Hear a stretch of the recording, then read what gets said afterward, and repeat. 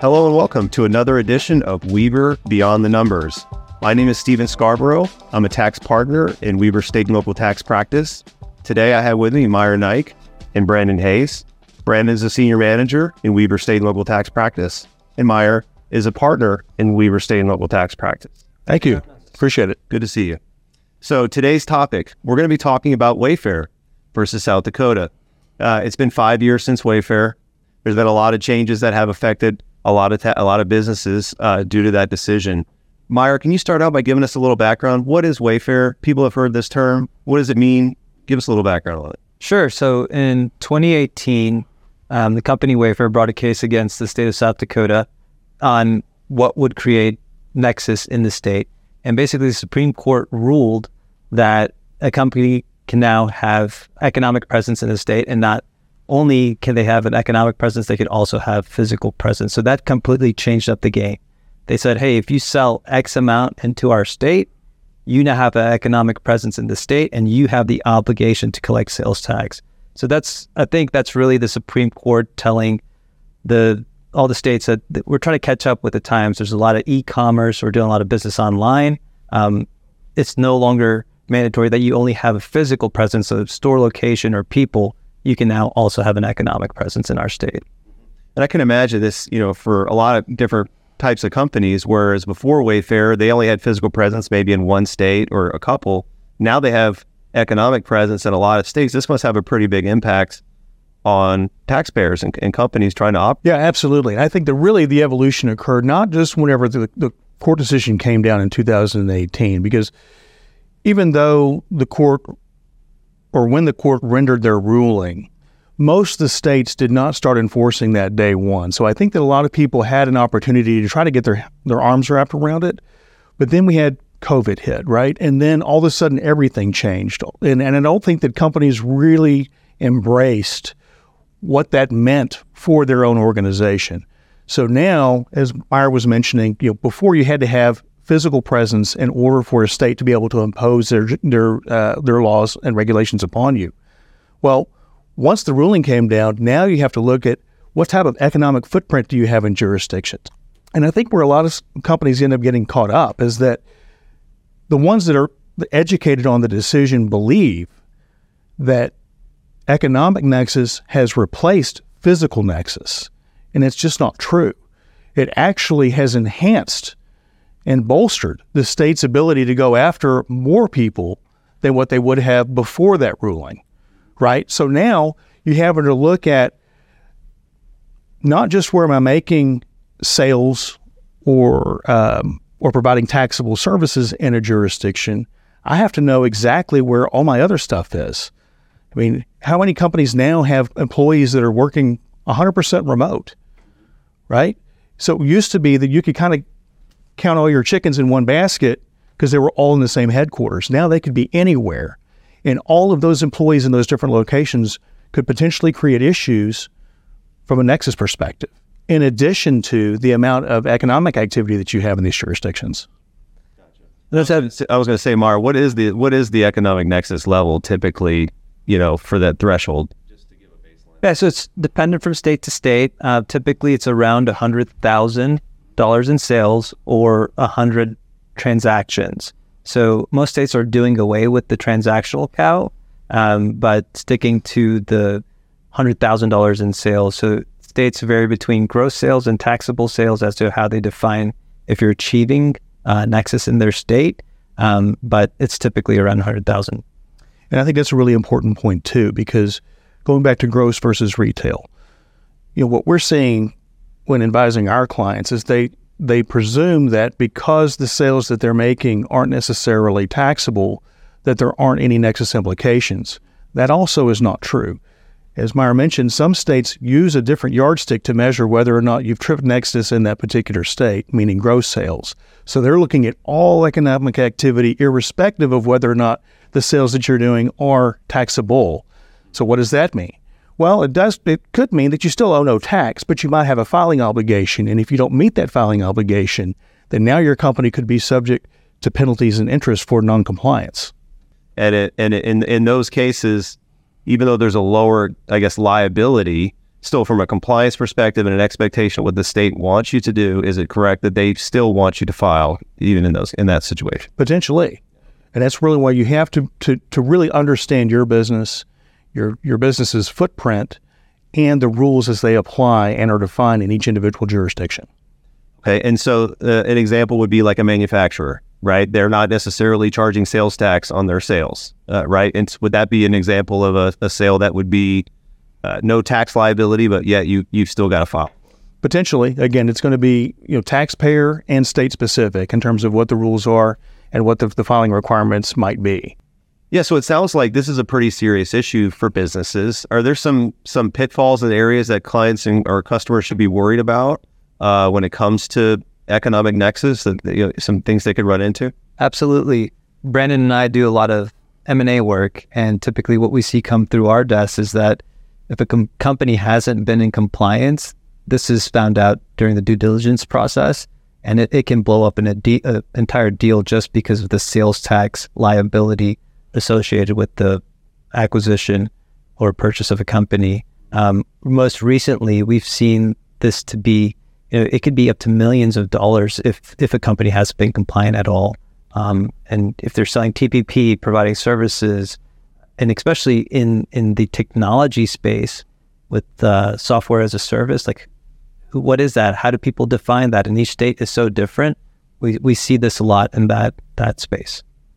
I'll kind of go tail off of that too, with regards to your original question. That is that, one thing that people don't think about enough is the statute of limitations. We routinely talk to people and companies that think that, well, we know we have a liability here, but we're just going to let it fly under the radar and let time take care of it. And unfortunately, if you're not registered to do business or to collect for sales and use tax in a jurisdiction, you're not subject to the protections of the statute of limitations. So in those particular instances, the states rather can go back to the point of which you began conducting business in their jurisdiction and sweep all that tax forward. So it's not a problem that's going to go away. So theoretically, if Wayfair now being 5 years old, if 4 years ago a state turned on their next economic nexus standards, and you haven't filed since then, right? You could have a jurisdiction that under normal circumstances would have a 3-year statute of limitations, but they have an enforcement period for nexus from, say, January of 2019. Well, all those periods that were prior to the original prescription are now going to be back open to review.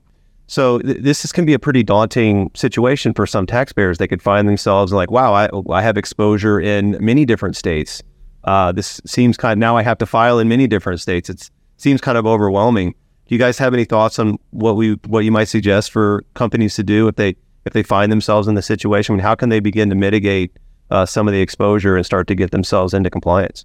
So first, I think they need to understand where their economic footprint is. So that would be running a report that details or summarizes their sales by jurisdiction and year, understanding where their employees are located, where they might have offices, and then from there identifying those locations and then quantifying their potential liability. So that this is what we would call a nexus evaluation. Just tying those pieces all together to figure out, hey, this is my economic footprint.